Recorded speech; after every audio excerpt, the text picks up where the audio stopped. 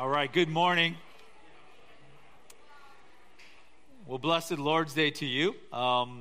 We have a lot to cover today, but we are approaching the end of the book of Job. And hopefully it has been a rich study for you. It's been a rich study for me. And I think today's an interesting one because we'll be talking about the behemoth and the Leviathan. It's that section that you've all been waiting for. Right? We want to talk about, super cows and hippos and crocodiles.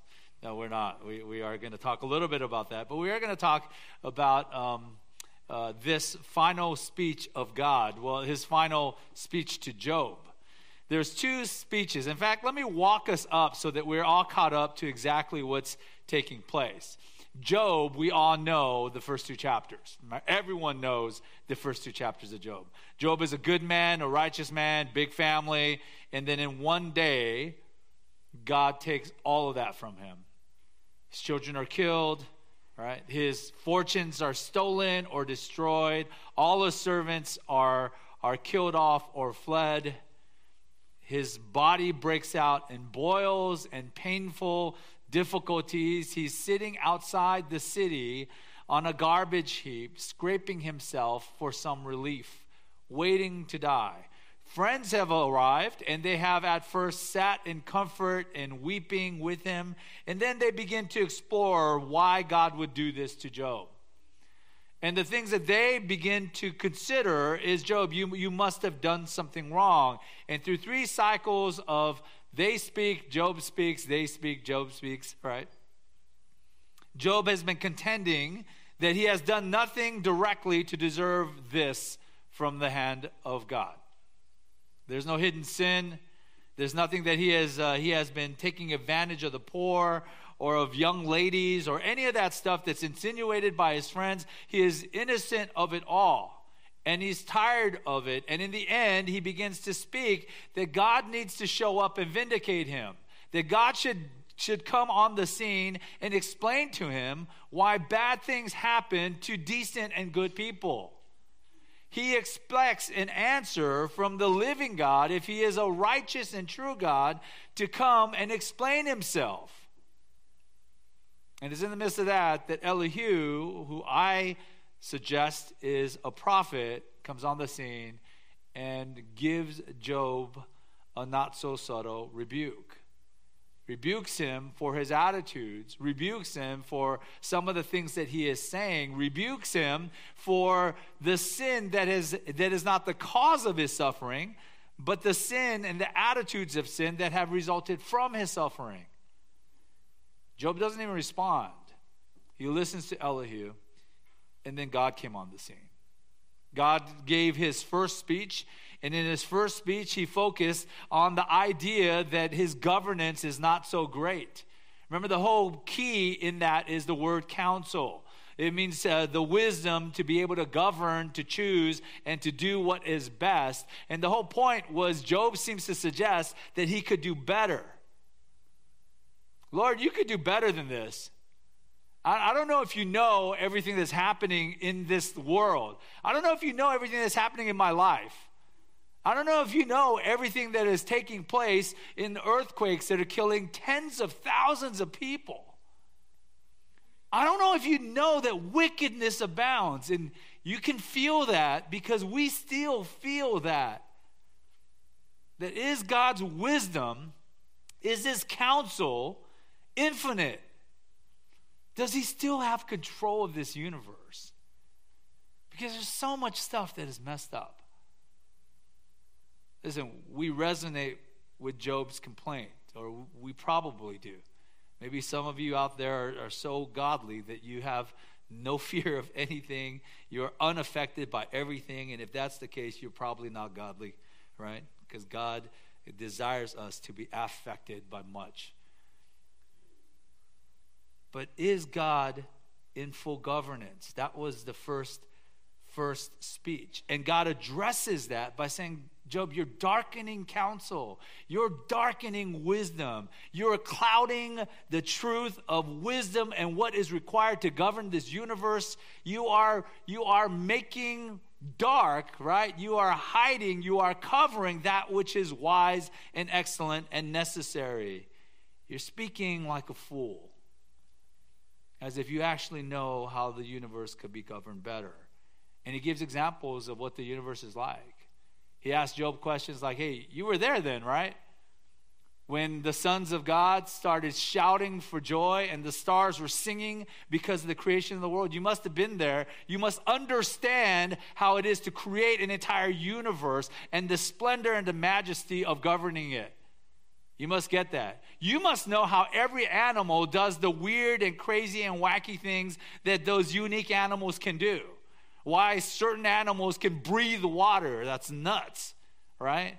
No such thing as an Aquaman, not really, right? Human beings don't breathe water, right? Like, how can they do such a thing? How can those animals fly, right? Why can these guys do this or that? Like, why is this possible? Who has created such a realm? Job, you must know, if you have the right to question my governance, you must at least know how I've laid out everything. That was his first speech. And Job's response to that, right, was that he is small. Lord, I've overstepped myself. I've forgotten you are God, which means you are infinite, and I am a creature, a creation of your hand. I am indeed amazingly small. And so the first part of Job's turning, his repentance, is the recognition, right, that he is not God. But more than that is the recognition that he has no capacity to match God. He is small. And I would encourage you to recognize that that's part of our humility. Because the one thing that we struggle with in our pride and our self-centeredness is that everything is large when it comes to me. Like, I don't mind if you don't get, the chicken wing, right? The last chicken. I mind if I don't get any chicken wings, right? If we have like spam musubi for lunch, and like whenever there's a bake sale, there's some spam musubis, and by the time I get over, usually they're sold out, and I'm like strongly disappointed. And so the bake sale has been a little bit of a fail for me, right? You get what I'm saying? Like, but what? It's not a fail. It served its purposes. And a bunch of people ate spam musubis. Probably some of them ate too many spam musubis, right? But it was successful and good and excellent. But not to me. Why? Because I am the biggest thing in my own mind. You are the biggest thing in your own soul, in your heart. You get up in the morning and you complain to yourself about how the universe doesn't revolve around you. About that person you have to deal with, that job you have to deal with, your dissatisfactions with these relationships or this circumstance, right? Like, you speak to yourself about how magnificent you are.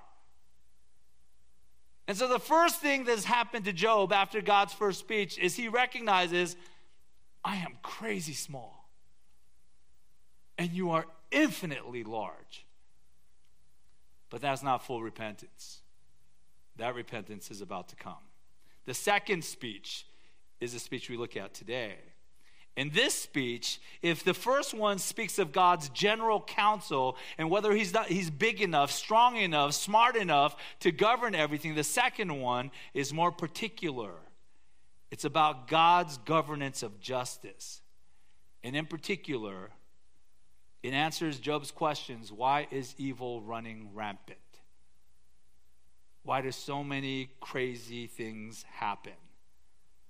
Now, when we use the term evil, especially in the book of Job, we don't narrow it merely to moral or spiritual evil. We mean evil in the sense that circumstantially bad things happen to decent people, right? We mean circumstantial and moral and all the spiritual, everything, anything that could be defined as that which opposes the best and the good and what should be in a world governed by a God who is perfectly good and just and loving and righteous. And what we find at the conclusion of this second address by God is Job's absolute repentance. He says, I repent in dust and ashes. So as we talk about Behemoth and Leviathan, We need to know right off the bat that there's something happening here that affects Job in such a way that he feels like it's not enough to say God is infinite, I am tiny, right? It draws him to repentance. So if it's merely talking about a hippo or a crocodile, right? A brontosaurus or, a fire-breathing dragon. If that's all God is talking about, just another one of his creations, and that's all there is to it, then I have no idea what's happening with Job. I don't see the direct correlation because God has talked about the wonder of his creation, all the creatures that he's made in his first speech, and Job says, man, I'm tiny, you are huge. He gets that. So when God comes back and says, let's speak specifically about the behemoth, the Leviathan, whatever God is speaking of, whatever Job understands him to be speaking of, it's enough for Job to say, I am an idiot and I repent. In dust and ashes, that suggests that you could sprinkle death over me. I deserve to die. And I want to turn from my death ways to acknowledge my God. So something is happening in the second speech that goes so far beyond merely, have you heard about the dinosaurs and the dragons, right? It could be dinosaurs and dragons that is the building block of what God is talking about. I'm not mad at that, and if you want to say that Scripture is speaking to, I'm not necessarily upset about it. I'm just saying it's got to be deeper than that. They're really big animals. I repent in dust and ashes, right? I don't think that's what's happening.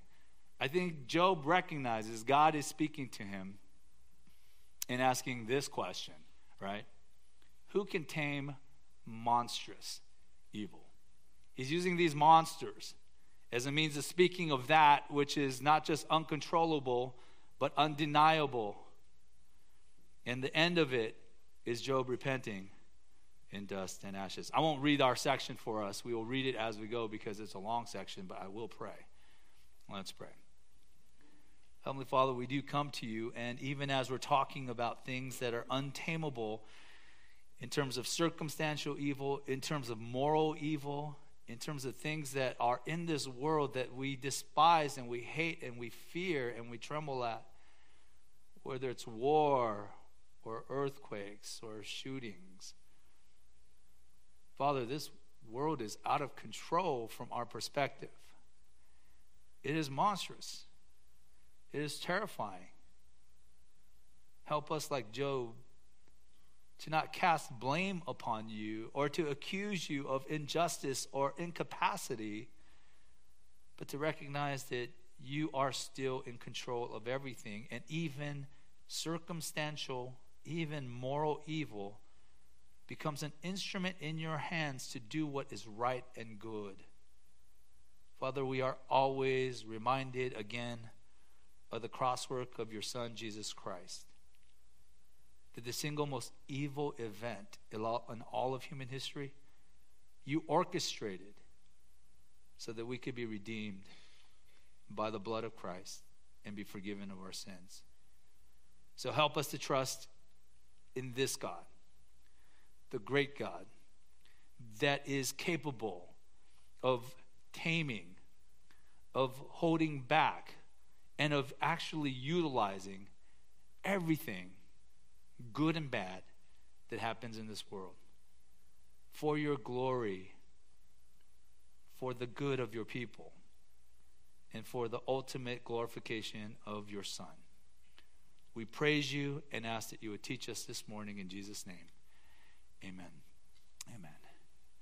So this is how we're walking through this. And really the main things is the Lord's challenge, which is the first point, and a few verses there, and then Job's response, which is the last few verses in point number 4. And the behemoth and the Leviathan are kind of that illustrative teaching point that God gives to Job along the way that takes us from God's challenging of Job to Job's response to God's illustrations. But let me say this. I know you guys are familiar with the butterfly effect, right?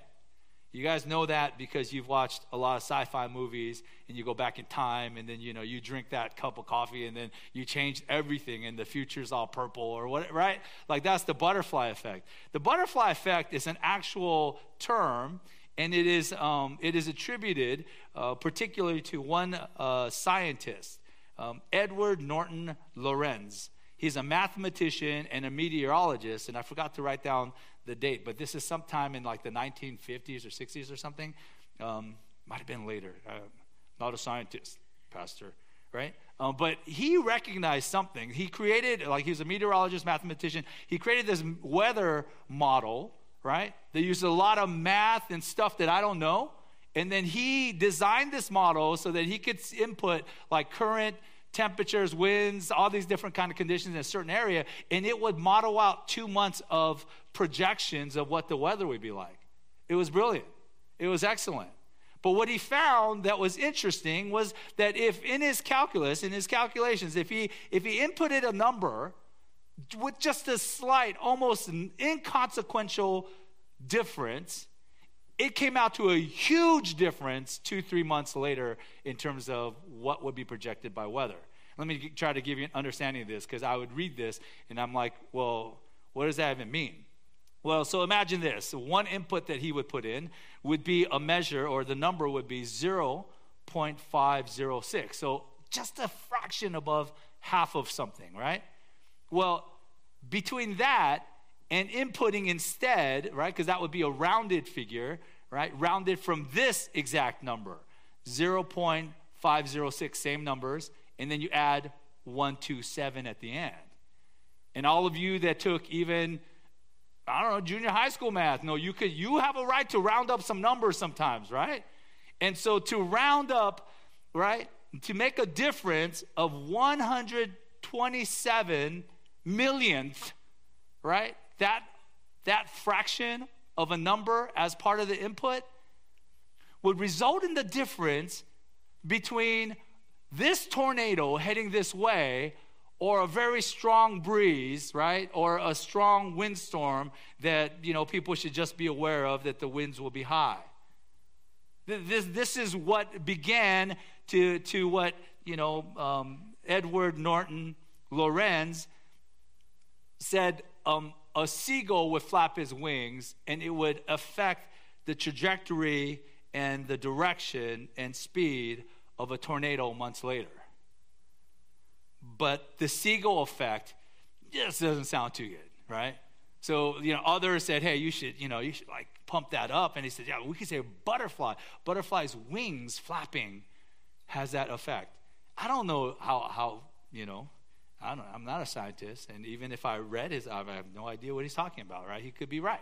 But the idea is saying that the world interacts in such a way, this universe interacts in such a way that just a slight timing miscue. I spill a little coffee on my shirt, and so I need a baby wipe, and because of that, right, I get on the freeway about 30 seconds later, and on my way, the car right in front of me crashes into another car. Right? Or maybe the car right behind me. I don't know if you've had that experience. I've had that experience multiple times where a guy literally crashes into something right next to me. I'm like, man, good thing I wasn't in that lane. I could have been in that lane.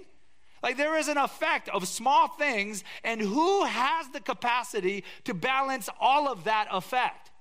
To say that this person shows up late to this, and it affects this, and this, and who sees who, and where they go, and whether or not they stay right. Like, who can balance all that? And the answer is no one, except the Creator God, who is so sovereign. And this is what we mean when he says that he is juggling 1 billion or 1 trillion balls at the same time without losing track of any. When we say he is sovereign, when Scripture says that he is sovereign, that there is nothing that is random in this universe.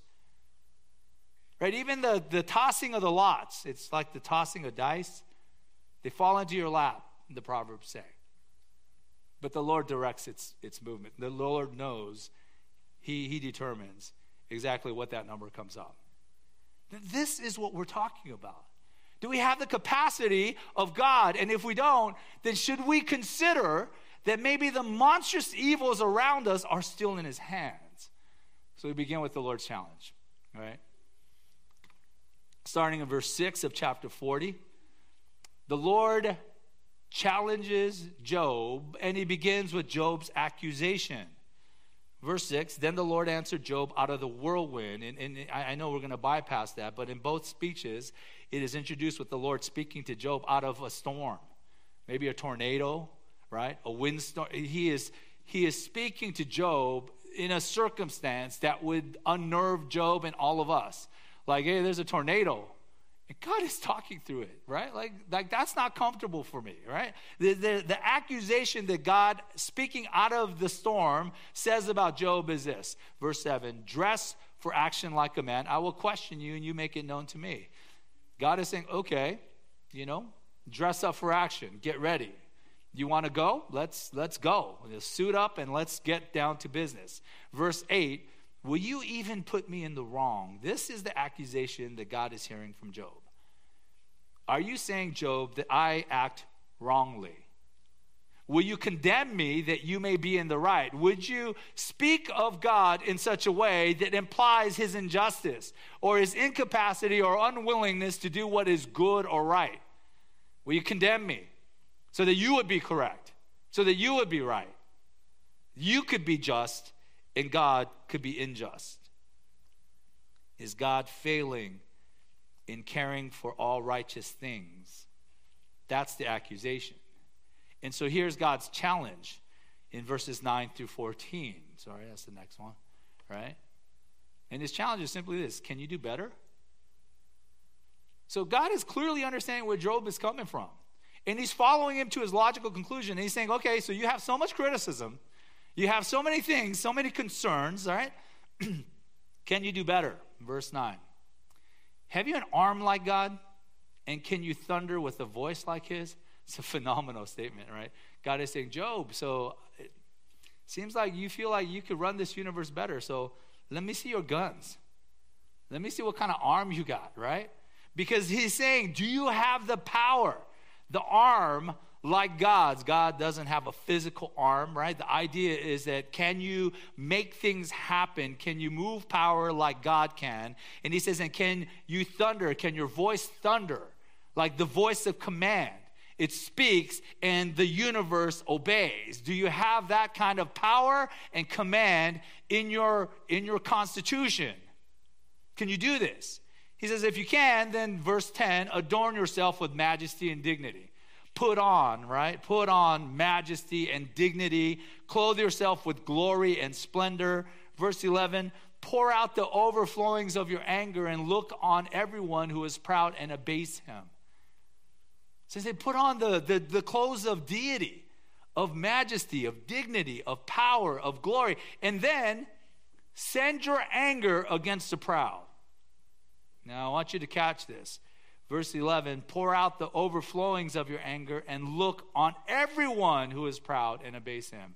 Make sure that you don't miss a single proud person, a single proud thought, or a single proud moment. Collect it all and pay it all in full. Because otherwise you would be unjust, right? If God was pouring out against you every wrong thing, every proud moment that you had, but for Nam Park, he decided, okay, I'm going to let a bunch go because I love that dude, right? That would be unjust. That would not be fair. That would not be righteousness. So he's saying, so if you got the gifts, if you have the godlike power, the godlike command, if you have majesty, dignity, glory, and splendor like God, then pour out your anger and make sure you catch everyone in every sin and abase him. Verse 12 doubles down. Look on everyone who is proud and bring him low, and tread down the wicked where they stand. Make sure that everyone pays full price for everything ever. Thoughts, words, deeds, paid in full. And he says in verse 13 and 14, hide them all together in the dust, bind their faces in the world below. He's talking about cast them into judgment and death. Verse 14, then will I also acknowledge you that your own right hand can save you. This last part is interesting. This is the Lord saying, okay, so here's the accusation. You're saying that I am unjust, right? Do you call God unjust? And he's saying, so how about you, Job? Can you do better? Because if you can't miss a single moment, a single thought, a single motive. You have to catch it all. You have to judge it all. And then you have to place all of that into judgment and confine it to sin and hell, to death and hell. And he says, and if you can do that, then I'll acknowledge you. And I like this interesting last part, that your own right hand can save you, that you don't need me.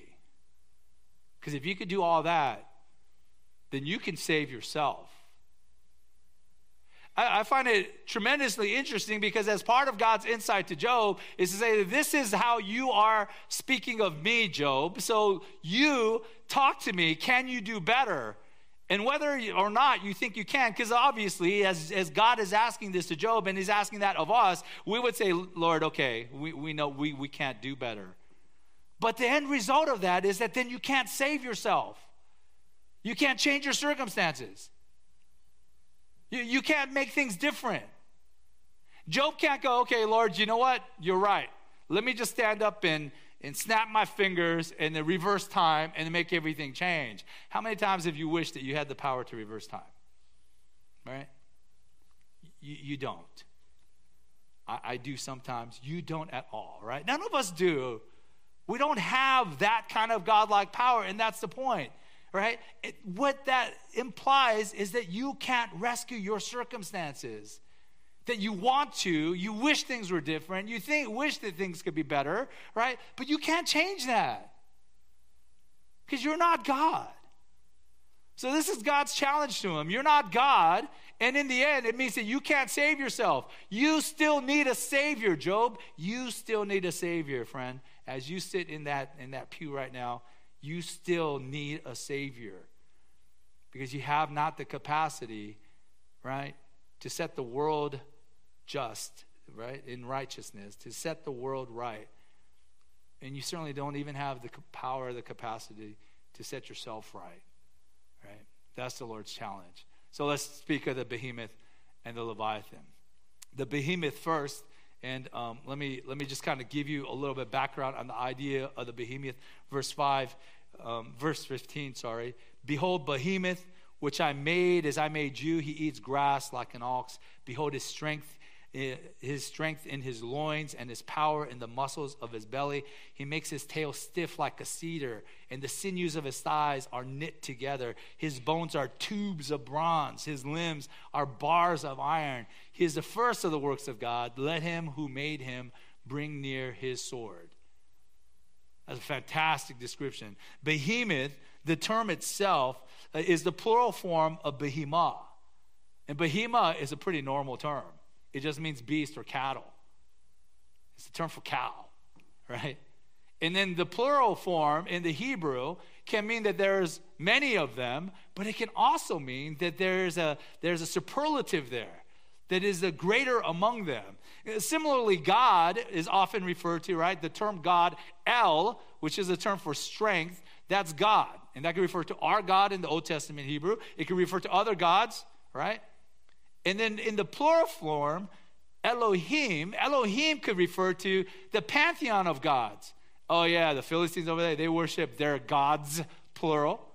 But if it's referring to our God, the one true God, according to Deuteronomy 6, there is no other God, and there's only one God. When it refers to him in the plural, it is meant to make it a superlative. Elohim, our Elohim, he, singularly, is greater than any other God. You get that? Many of you this afternoon will watch a football bowl.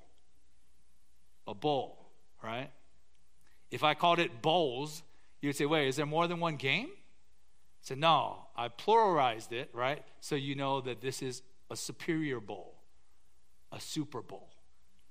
That's exactly what is happening here. Behemoth turned into behemoth to say that behemoth is a super cow, is this super beast. So the question, and we will return to it, right, is behemoth and Leviathan, are these real things? Or are these mythological, legendary creatures? And I'll give you my answer right now. based on actual, animals. These are the mythologized or the legendized versions of things that they actually see. And in a lot of ways, this super cow, the behemoth, is the land creature that is uncontrollable, uncontainable, and represents in the minds of that ancient world that which can come into your life and destroy everything, and you are powerless against it. I think Job understands this. And I think because he understands this, he responds, right, in repentance. Repentance in dust and ashes. But God says in verse 15, right, behold, behemoth, which I made as I made you. So it has got to be based in some kind of creature that Job says, yes, I know such creatures. And yeah, it could be based on a brontosaurus, right? It could be some monstrally strong creature. It could be that. Something is like a giant hippo. Like not a hippo, but the king of hippos. Like a big old hippo, right? Like does all kinds of crazy stuff. Like it's that. I don't know.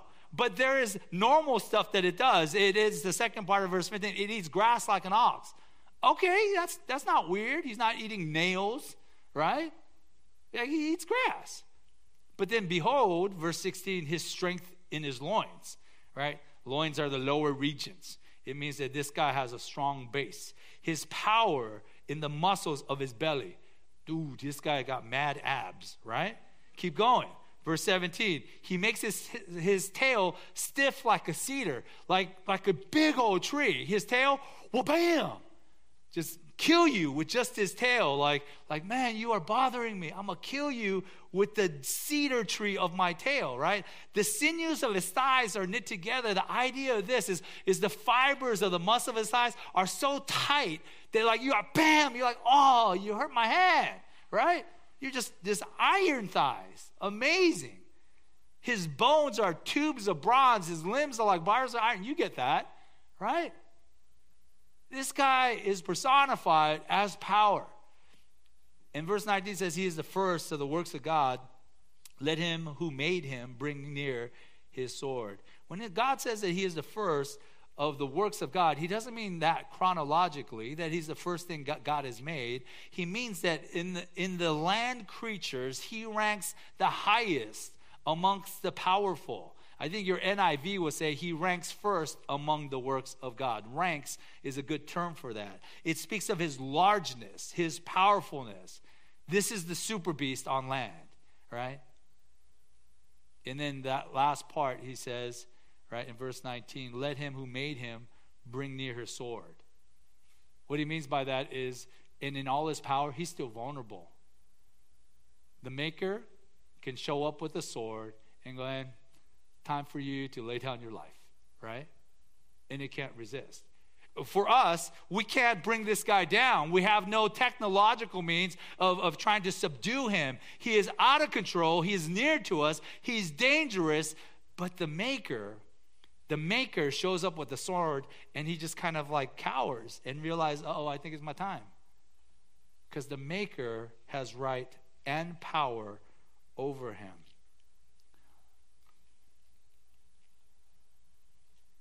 Can you overpower him, the behemoth? Can you domesticate him, right? Look at that next part. For the mountains yield food for him, where all the wild beasts play. Under the lotus plants he lies, in the shelter of the reeds and in the marsh. This is why people think it might be a description of a super hippo. For his shade, the lotus tree covers him. The willows of the brook surround him. Behold, if the river is turbulent, he's not frightened. He is confident, though the Jordan rushes against his mouth. Like, it doesn't matter how bad everything gets. Can one take him by his eyes or pierce his nose with the snare? So the question is, can you tame him? Can you domesticate him? Can you catch him, this behemoth? And the answer clearly is no. But look at how he talks about it. The mountains yield his food for him. The term for yielding there, and that's a good translation in our English, it doesn't simply mean that it just grows food that he likes to eat. It means that like a conquered country, this is the tribute that the mountain must pay him. right? This is where all the animals play, but they all have to kind of contribute. The mountain has to contribute to him. He's like, you remember in How to Train a Dragon? There's that big giant dragon, the monstrous, right? Hippopotamus beast, right? Behemoth of a dragon. And then all the other dragons have to like spit out their food and feed that guy, right? It's exactly that. The mountain full of animals pay tribute to him. And it just kind of hangs out in the waters. And the idea, because it's a strange statement, can one take him by his eyes in verse 24, means like he just kind of like is half submerged and he kind of is looking at you. And so if you're going to take him, you got to start with his eyes. You got to either cover them, you got to rope them, right? Because that's all that's available for you to grasp onto. And the idea is, can you take him? Can you pierce his nose with a snare? Can you subdue, tame, capture, and control him? Now, I'm saying that it's a super beast, and it's a legendary super beast, meaning that Job must understand something of God, what God is speaking about. And maybe he doesn't. Maybe he's like, "That God, what are you talking about? That's crazy. Like, you're talking about a crazy monster on land, in the water, right?" But more likely than not, Job seems to understand something about this. This isn't just talking about an animal. This is talking about that kind of animal that is so destructive, that kind of force in nature that is so powerful, like an earthquake, like a hurricane, like a flood, that can be so terrifying that human beings have no control over what to do about it. When the tsunami hits, the only thing you can do is get out of its way. And so something that powerful, that overwhelming, can you domesticate that thing? Can you take control of that circumstance? That's what he's asked Job already, the Lord. And then speaking of the behemoth, Job is recognizing, Lord, there are things in this world I cannot even begin to fathom how I might take control of those things. That's the point. And it's dawning on him. Then he goes, right, from the behemoth to the Leviathan. Leviathan.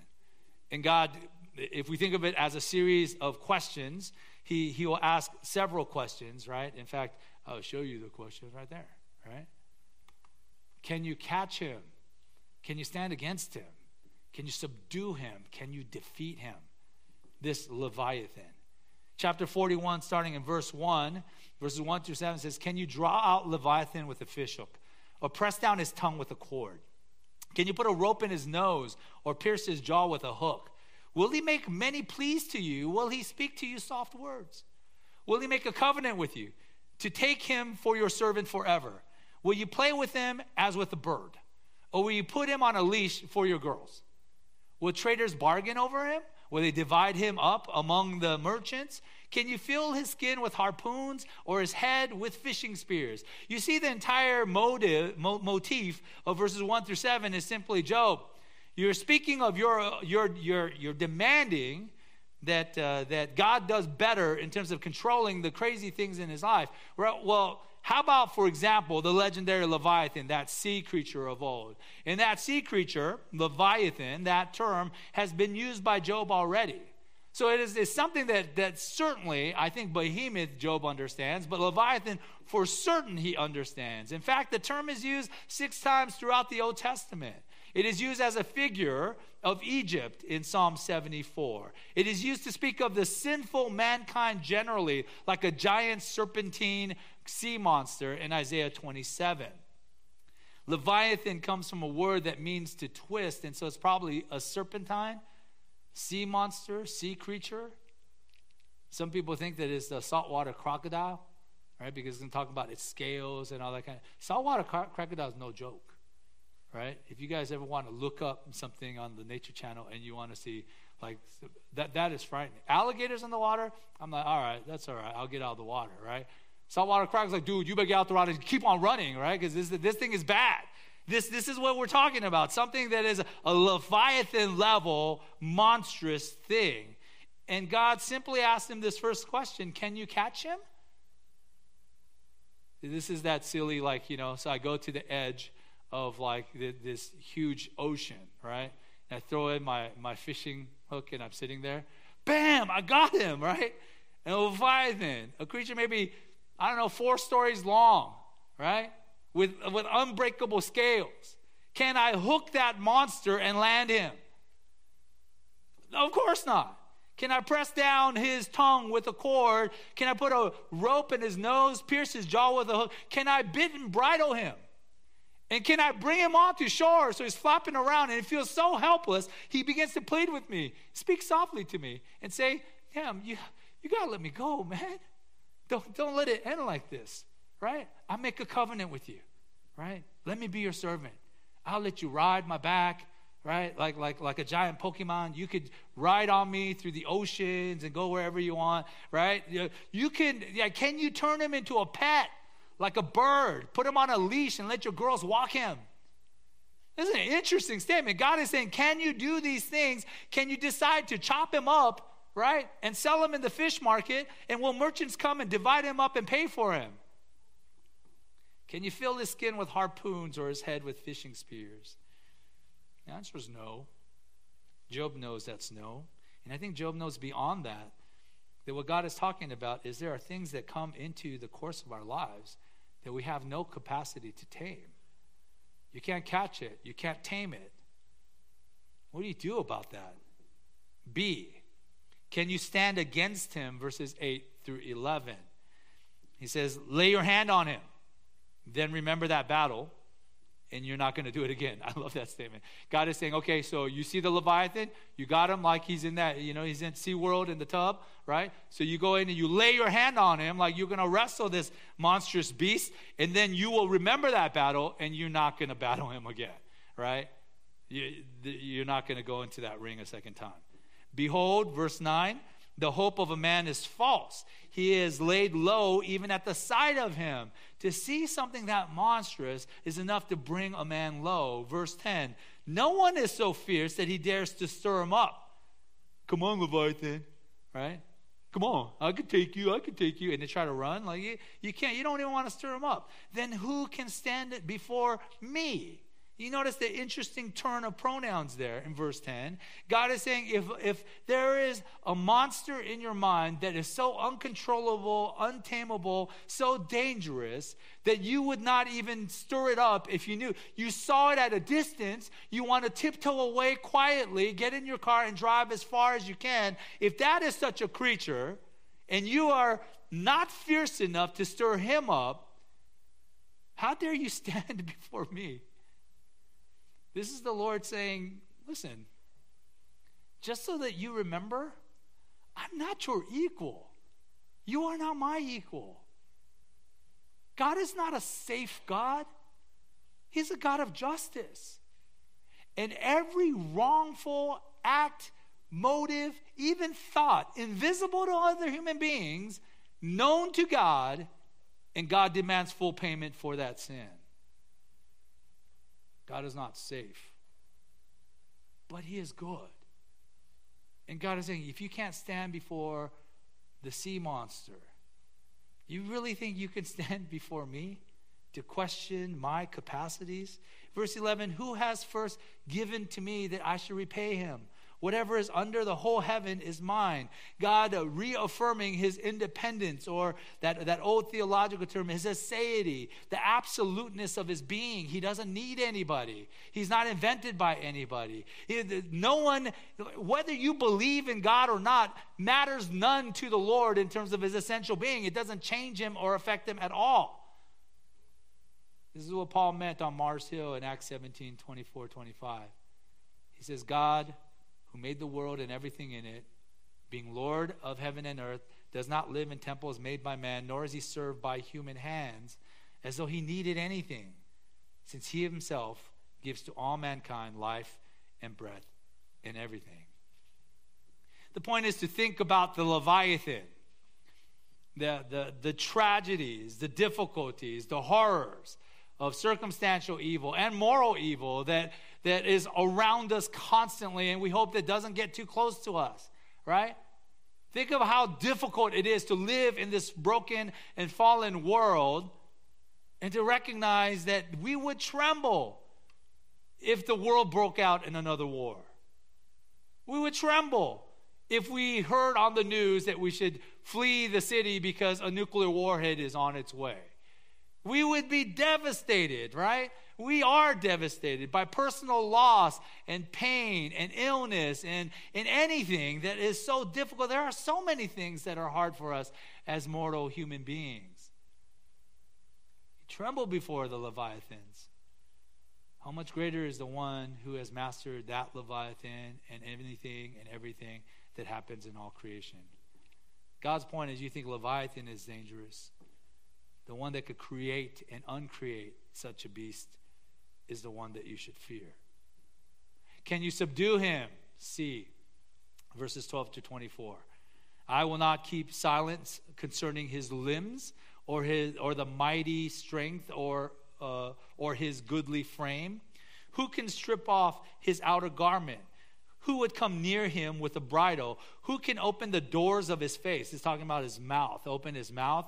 Around his teeth is terror. He'd open his mouth and he'd see the terror of all of his teeth. His back is made of rows of shields. It's like scales, right? But like huge scales. Shut up closely as with a seal. Like nothing can get through. One is so near to the other, talking about the scales, that no air can penetrate between them. They are joined one to another. They clasp each other and cannot be separated. His armor cannot be undone. I'm saying, can you subdue him? But I mean, like, can you disarm him? Can you dismantle him? Can you take a piece of the armor apart so that you can make him vulnerable? And the answer is you can't. Can you get close enough to battle him? Verse 18, his sneezings flash forth light. I think the idea is that he sneezes and then you see fire. His eyes are like the eyelids of the dawn. Out of his mouth go flaming torches, sparks of fire leap forth. He is fire breathing. This is where, like we might think this is a description of actual fire breathing dragons. But I'll be honest, in my opinion, it's probably the other way around. That this description is where the medieval concepts of dragons and other things have become to flourish. All right? So take it for what it's worth, because again, that's not scriptural authority. I'm just saying this doesn't have to be an actual fire breathing. I'll give some poetic license, especially to the God of the universe, right? His sneezings, right? His flames of torches coming out of his mouth, out of his nostrils come forth smoke as from a boiling pot and burning rushes. His breath kindles coals, and a flame comes forth from his mouth. In his neck abides strength, and terror dances before him. The folds of his flesh stick together, firmly cast on him and immovable. His heart is hard as stone, hard as the lower millstone. In his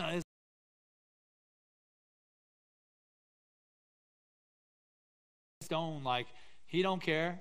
What are you? He's just going to eat you, right? Or if his heart is stone, as in you think there's a soft spot.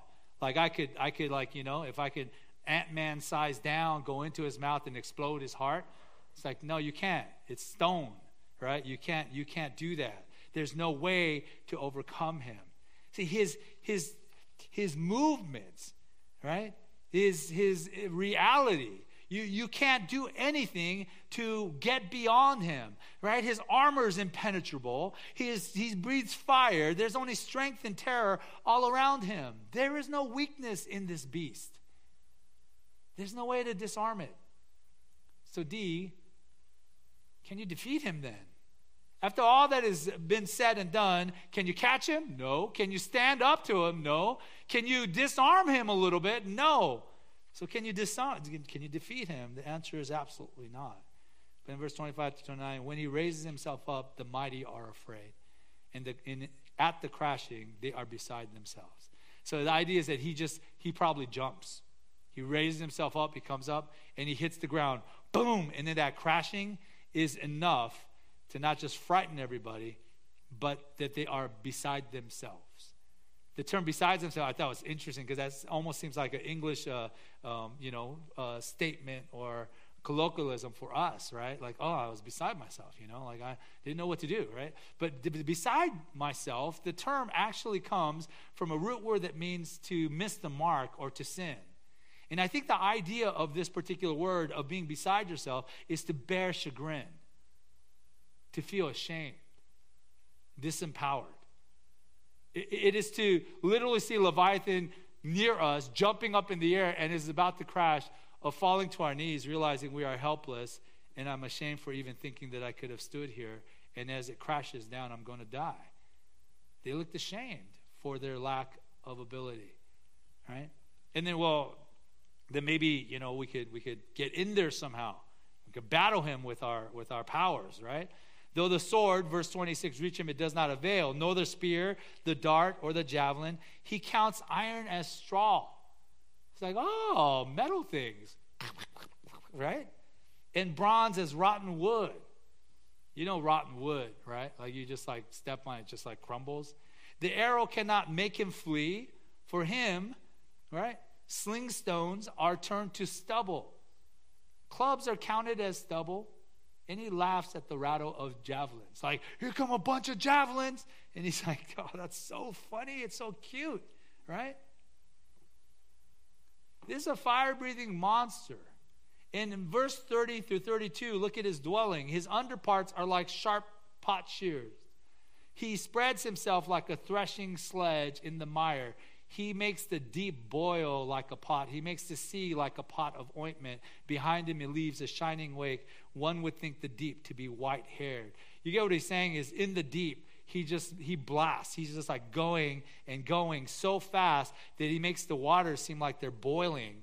And then his wake is just full of just white water and everything just kind of rushing around. So it almost looks thick like ointment, shiny and white-haired. All right?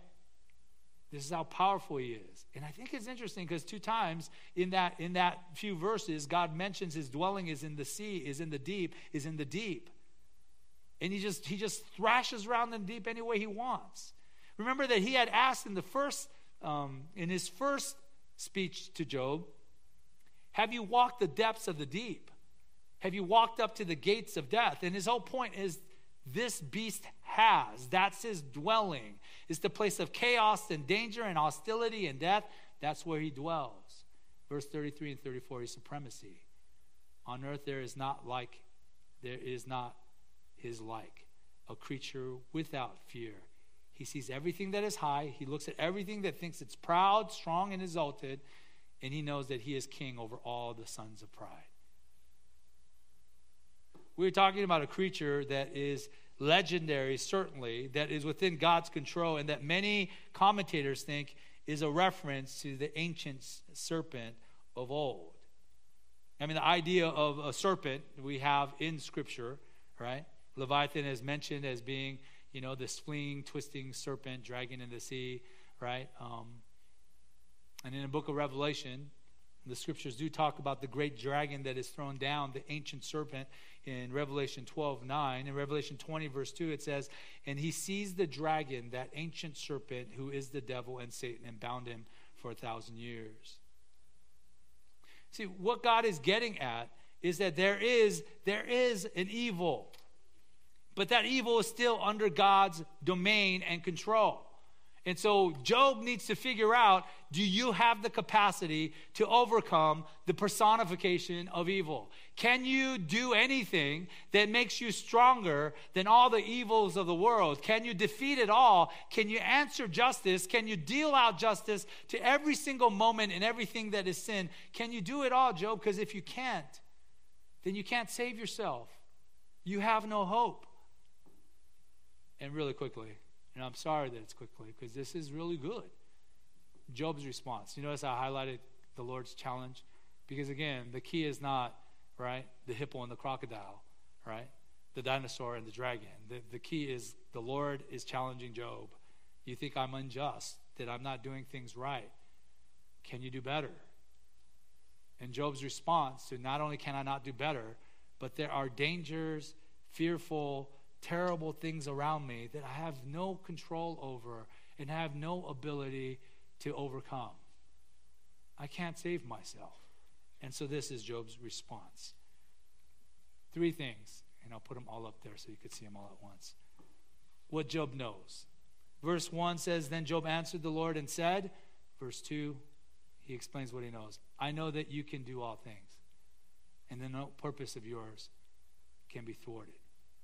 It's not that Job ever doubted that God could do all things. In fact, Almighty is one of Job's favorite terms for God. It means that he can do all things. but something about hearing about the uncontrollable personification of evil in Behemoth and Leviathan has deepened and widened his understanding of who God is. It's not just that God is powerful, but that he's all powerful. It's not just that God is good, but he's all good. It's not just that God can, but he can everything. And so Job is growing in his humility and his carefulness about how he thinks about God and what God owes him. God invites us in, but he's not safe. He's not domesticated. In fact, there are domesticated gods. In the Old Testament, we call them household idols. They make little images, right, of a little Zeus or a little Thor. And they carry it with them. And then when they feel fearful, they take them out. This little tiny carved image. And God's whole point, and Job's point, is that he is not domesticated. He doesn't fit, right, into your devotional. And that's all he gets. That's how you may treat him. But Job is saying, I know you can do anything, and that no purpose of yours can be thwarted. You are in absolute control, and I must stop domesticating you, demanding of you to fit my needs. You are God. I am not. I'll accept what comes from your hands. That seems to be where his heart is headed. This is what Job knows. What Job didn't know, verse 3, he confesses. Who is this that hides counsel without knowledge? Therefore I have uttered what I did not know, what I did not understand. Things too wonderful for me. That term in the Old Testament, when it says wonderful, it means miraculous or supernatural. It means something that is a God thing. These are things that are too godlike for me to understand, which I did not know. I want to draw us to that first part in verse 3. Who is this that hides counsel without knowledge? Who said that? God said that first about Job. And so when Job is speaking God's very word as his confession, when he is quoting God as a means of confessing his own unworthiness, he says, who is this that hides counsel without knowledge while he's thinking of himself? It feels like me thinking of myself when I was reading and studying this. Who am I that hides counsel without knowledge? Who am I to darken God's wisdom without knowing everything in the universe? And that is helpful, humble, and a recognition that I am an idiot who cannot save even his own life. How can I rescue this world from all the circumstantial and moral evils that swirl around us like great beasts? Well, what does Job now see in verse 4 through 6?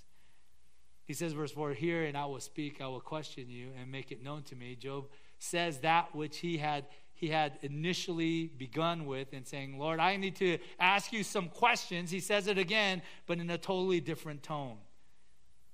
I am going to question you, and you're going to make known to me, but not because I demand anything, but because you are God and I am not.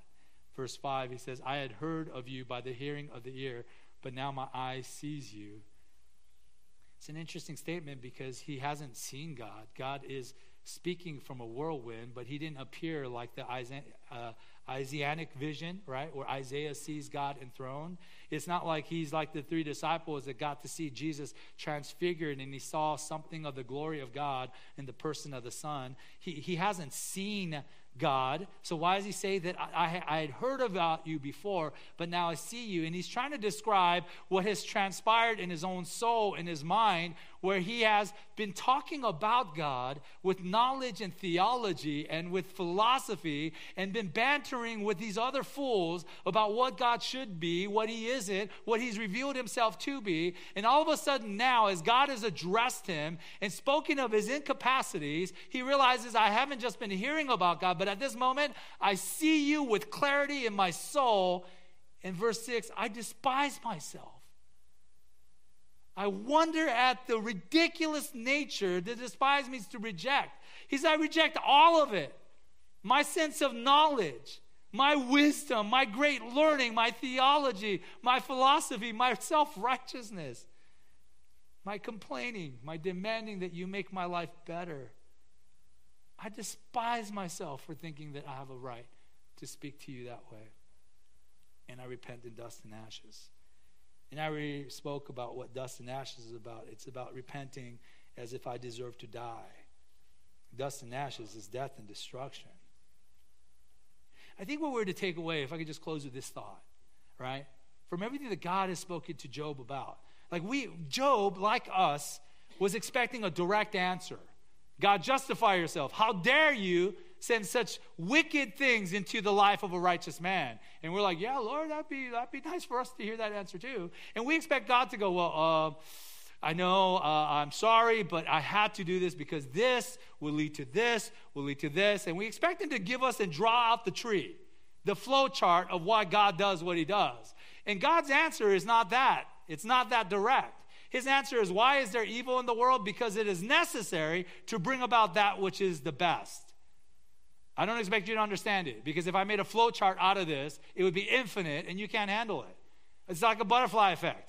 If I explain to you that butterfly flapped its wings here and there's a tornado and it changed course over there, how many things do I have to explain to you and teach you? How many billions of years would it take for you to understand enough to see that I controlled this and that from beginning to end? You couldn't get it. You couldn't understand it. You don't have the capacity for it. Only God knows how supernatural evil can serve his purposes and establish good. How the darkness of the behemoths and the leviathans of this world can be utilized for ultimate righteousness. Only God knew that his son could stand and be persecuted and killed in a way that he could not deserve, but that would rescue billions and billions of believers in all of human history. You might feel like there are some things that are so big, right? So overpowering, so terrifying, so frightening in your life. It is so big that it unearths you, that it is almost existential to you, like it's a crisis. You're not sure how to survive this. You're not sure how you could get through the next. You might feel like it's so big, and God's response to that is, it's not bigger than me. That's the thing that the believer needs to understand. And that the Leviathans, these unapproachable, amazingly powerful, and life-dominating evils are still an instrument in God's sovereign and mighty hand. That God is absolute in his power and is never flinching in his righteousness. But he's a God of goodness and love. Who can tame that monstrous evil? Not you, not me, not Job. But God can. Let's pray. Lord, we thank you for your grace to give us your word. We thank you for the speeches in Job. Lord, we know that there's some things in there we don't fully comprehend, but Lord, would you humble us so that we be receptive to your truth? We praise you that you are absolute in your power and sovereignty. We praise you that you are immense and infinite. We praise you that you would love us enough to send your son to take our place in death. Because all of that, Lord, none of that is conditioned upon us or what we've done or what we deserve. But because of the demonstration of your willingness to do whatever it takes to rescue us from our unrighteousness, even utilizing the unrighteousness of men for your glory. We praise you for all these things, and we thank you that we could worship a great God. In Jesus' name.